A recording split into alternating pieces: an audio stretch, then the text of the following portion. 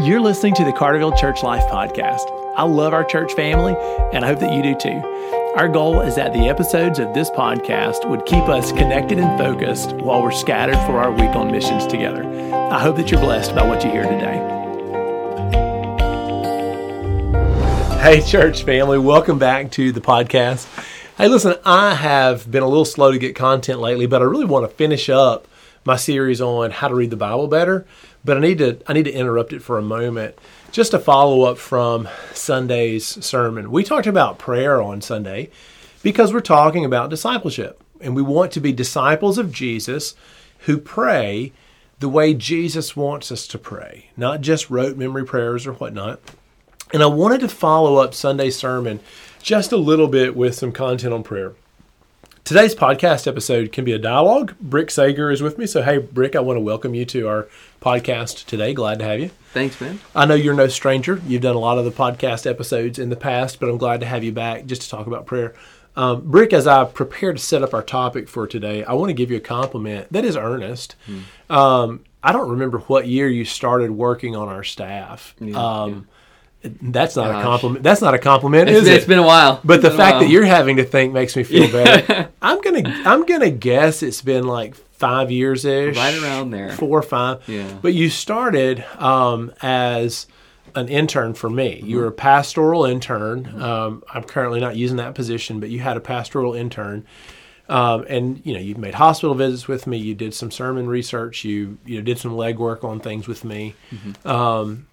But one of the things that I was impressed about very early on, you were a college student at William Carey at the time, and I was impressed with your prayer life very early on. So you're a good dialogue partner, in my opinion, for this podcast, because I think that unless you've just really blown it like in the last 2 years, I know 3 years ago you had a great prayer life. So. Well, I'll say, I think my prayer life has grown in some areas and probably lacks in others. So all right. Well, happy to talk about it. Let's talk about prayer. So Sunday morning, I presented prayer from Luke chapter 18, where basically Jesus addressed that he knew there were going to be seasons where believers would pray about something, not see the Lord answer, and begin to lose faith. And he was warning us against that, to trust God and hang on to your faith even when you don't. I thought that was really, that's really insightful to me that Jesus talked about that 2,000 years ago.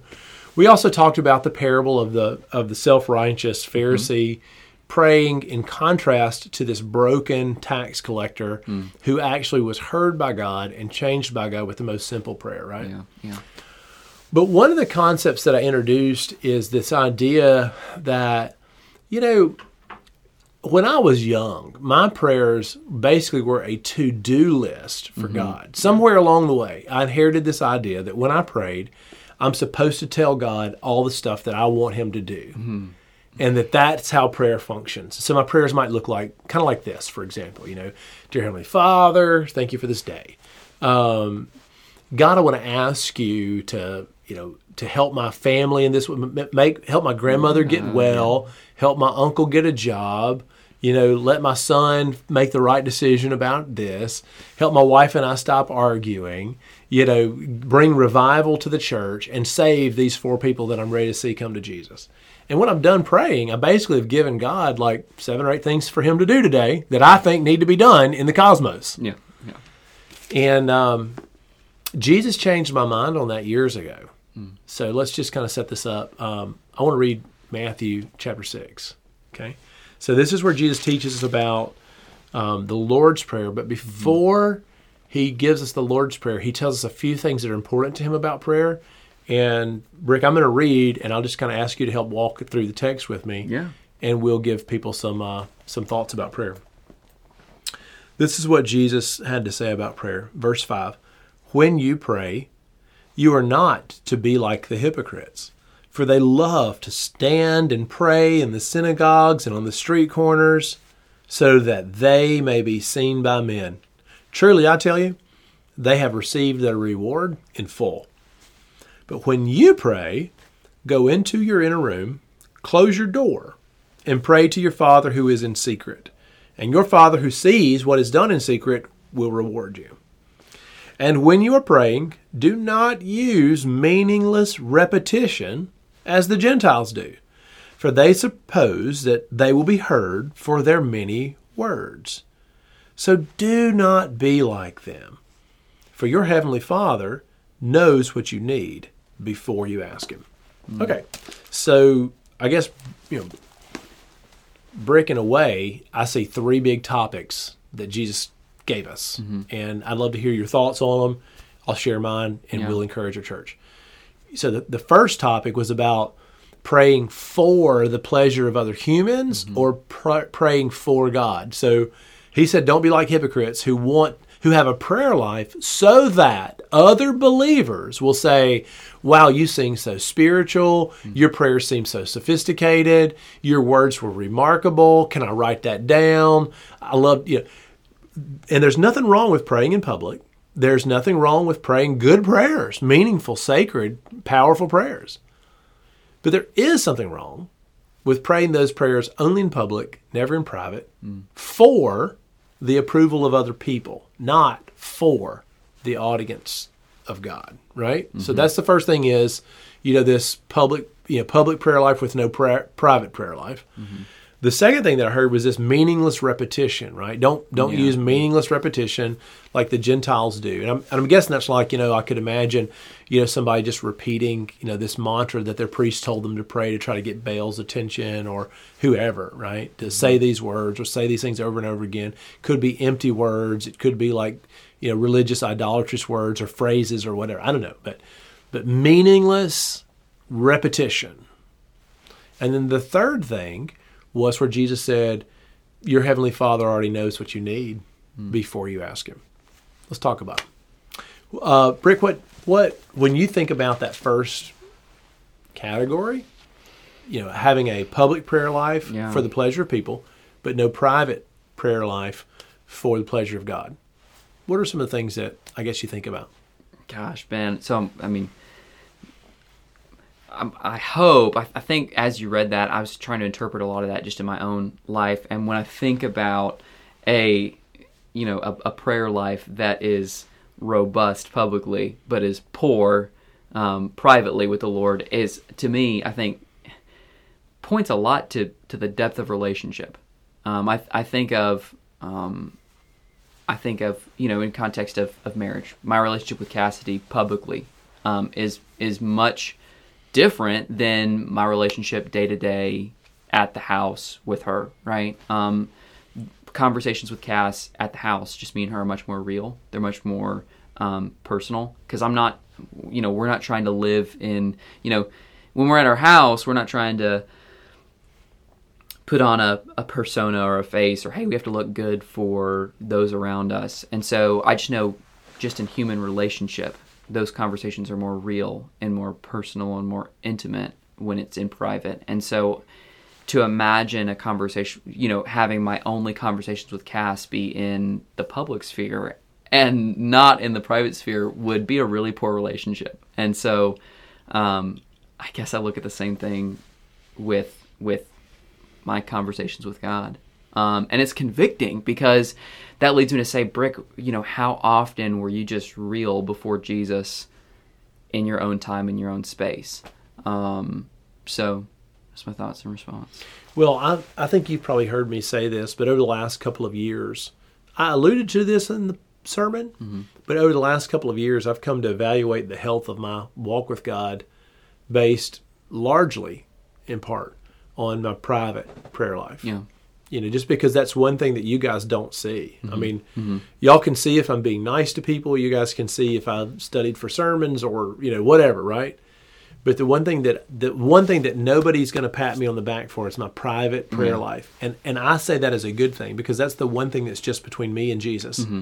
And it becomes a really good measure for me of whether I'm kind of in a rut, so that my religious habits are just religious habits, or whether I'm really personally connected with God right now. So anyway, the idea to me that the public prayer life might become about your reputation or your name, or a certain way you want to appear in the eyes of people, but that private prayer life that nobody else sees, to me, that is one of the fundamental measures of where we are with God. Does that make sense? Yeah. So the second one, what do you think on this repetition? Like Jesus says, I don't want you to be like Gentiles, no meaningless repetition like the Gentiles. Yeah. So, and I may be headed the wrong direction with this, but I guess in that context, if you're talking about this meaningless repetition, and you're talking about the context of the Gentiles coming up with, say, magic phrases or these, a particular phrase to repeat enough so that the Baal or whatever god would hear them, to me, that is as far away from a conversation or a relationship that you can get from. Like when I think of that, I think of someone trying to get God's attention to do something for them. Yeah. And so the contrast to that is not these long phrases to get God's attention or to help him to convince him to do something for me. It's the contrast of that is honesty of the heart, of saying, God, this is where I'm at, and I know that you hear me. And again, similar to the first one, to me, that's so much deeper relationally than this, seeing God as a cosmic soda machine, of what I need to put in or what I need to do to get him to talk to me. Put the right thing in. Yeah, I'll get something out of him. Yeah. Well, and Rick, to your point, like the second thing that Jesus said in that statement was, don't use meaningless words and phrases like the Gentiles. And then he said they think that thinking God would hear you because of your words. That's right. Yeah. Like that takes some pressure off anybody who says, "Gosh, I'm not good at praying out loud. I'm not good at praying." The truth is, Jesus taught us that God's not really that impressed with your words. Like He really doesn't care how smooth it came out. That's right. So what does He care about? Like that's what I'm thinking is like, all right, well then what matters to Him? And I would think that, like, I don't know, I wind up defaulting as a parent to a father-son, mother-daughter, parent-child relationship. I'm not necessarily as interested that my kids got their words out right as I am interested in our relationship and what their real needs are. Those things I'm very interested in. And I'm not going to look at my son and say, I know that you have a very real emotional need or physical need, but until you learn to say it better than that, I'm not going to do it. Yeah. Right? And so what kind of dad? So if you use that same logic that I used in the sermon from Luke 11, if a broken dad like me loves his son well enough to say, hey, I know what you need and I'm going to care for you. Your words don't have to be perfect, buddy. Yeah. How much better is God than that? So maybe some of it's just that we're actually making time to be in His presence and that He hears us for, on the terms of relationship or need or sincerity or what's in our heart. But I want to take some pressure off our church. Yeah. A lot of people feel like, I don't pray very well yet. Don't ask me to pray, or I don't know how to do it just right. And the good news for you, like if you just got saved 3 months ago, right? The good news for you is that God wants you to pray to Him, and He doesn't care how it sounds. That's right. In fact, here Jesus is kind of warning us the opposite direction. Don't get too caught up in that. So the last thing, Brick, where Jesus said, "Your heavenly Father already knows what you need before you ask Him." I mean, I kind of think part of what He's saying there is that, like, so don't worry about the words too much. But there's more to that. Do you have any, thoughts off the top of your head on that verse that you want to pass on to the church family? Yeah. So what sticks with me is, and that's like, I think that brings up the question of, hey, if God already knows what I need, why ask for it? Yeah. Why am I praying? Yeah. And I think there's a lot of answers to it. And perhaps I'm not touching on all the main ones, but one that's been like really, really good for me to remember is when and I forget at what point the Lord kind of worked this in me, but it's kind of this idea of, God knows my needs, and He also knows my wants and desires. But one of the reasons why it's good for me to share those things with God is not so that I can change His heart. Because if He already knows it and His heart is constant and unchanging, then I can't do that. And I know there's a mystery to that with the power of prayer. But some of the things that's really good for me is when I am honest with God about those needs that I have. speaking them to Him, praying those things to Him, does a really good thing in my own heart. Yeah. It changes my heart. And so I really don't think prayer is just a therapeutic exercise to make me feel better. I really don't think that. But I think in a healthy sense, there's something about prayer that when I say those things to my Heavenly Father who loves me, and I am honest with Him, it strengthens my relationship with Him, and it just gives me a new perspective. So it's hard for me to put words to it. Yeah. But I'll say, ultimately, I think prayer changes my heart so much, just as much as it's me speaking to the Lord. And I know that right now one of our Wednesday night discipleship groups was Richard Foster's book, Celebration of Discipline. And in his chapter on prayer, he says some of that, right? That prayer should change us.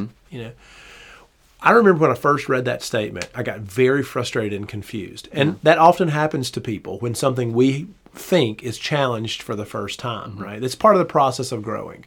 I remember reading that, God already knows what you need before you ask. Yeah. So my first thought, it was, well, gosh, why do I pray? Now, Brick, in my opinion, that exposes that my prayer life must have been pretty poor, right? Yeah. Because basically what that would mean is that if I'm disappointed, it means that the only purpose I had in prayer was to be sure to tell Make God requests. all the stuff I need you to give me. Yeah, And I think, so then I'm like, wait a minute. Actually, Jesus said this to free us up so we could relax and engage God comfortably, not worried about, getting the words exactly right, but trusting God's heart. But it also frees us up to recognize that prayer is about relationship and that sometimes we can just stop and be aware of God's presence and actually be silent, not even have to say anything. I do think it's great to express yourself in prayer. I pray. When I pray, I'm talking to God, but I'm also listening. And sometimes I'm just still and calm and quiet for a moment, But for me, this really frustrated me the first time I heard it because I thought, well, wait a minute. Yeah. But it also exposed that I was just using God and using prayer. So what if any of us had a child and the only time that child spoke to us was to tell us what they need from us? And there was no other conversation, right? No parent would say, yes, I love this. Every parent would say, wow, what is wrong with this guy? Yeah. But it turns out that's how I was praying. And Jesus has set me free. So church family, I'm going to wrap up the podcast by encouraging you to pray freely, by being comfortable with your Heavenly Father. Don't get caught up in the words. Make sure your private prayer life, you and God, make sure that's the strong foundation for your public prayer life. But don't worry about the words. Know that God already knows. Go to Him as a Father and enjoy your time with Him. Brick, thanks for being on the podcast today.